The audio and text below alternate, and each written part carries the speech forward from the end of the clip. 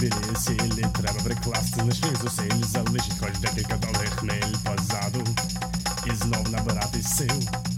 Вже третій рік побачить Бог, як кинув я пити моряцький грок, як зроблений був ризикований крок на берег чужий, хижі квіти і білий мох. Ще змалку я зрозумів, що краще в світі тому, хто багатий не став. 7 років золотом я захворів, а 8 мами із скриньки каблучку вкрала в школі вчитель горбатий.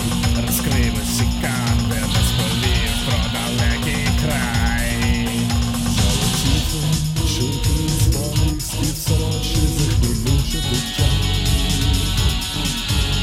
Та доля карає мене, як суворий батько, неслухняне дитя.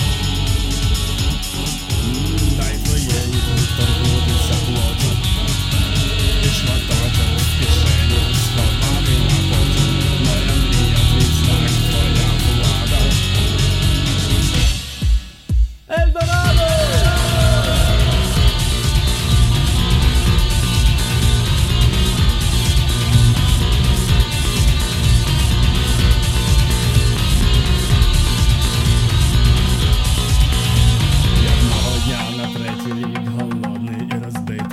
Проклавши шлях крізь білий мох, мої хижі квіти, не вірячи своїм очам, я вп'явся у долину, де златошкірі юнаки у золотих тканинах бентежили своїх жінок у золотих палацах і спали в кріслах золотих старі в тіні акацій. Звір свій сон і безсонного, люди дали їжу і добряче вино, та швидко мені в цей час.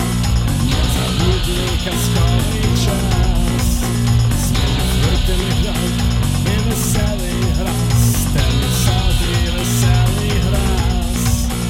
Золотіто чути дзвонки, спів сорочі захвилюючи буття. Та доля карає мене, як суворий батько, неслухняне дитя. Дай твоєї торкнутися плоту, і шматочок в кишені сховати на потім. Моя мрія, твій знак, твоя влада. Ельдорадо!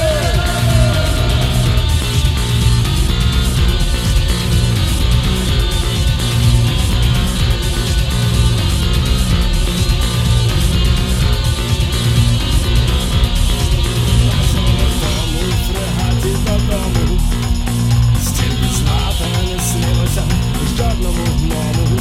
Намиста й серги від мертвих цариць, і ще велика кількість приємних дрібниць. От і все, я багач, і розплатився за все.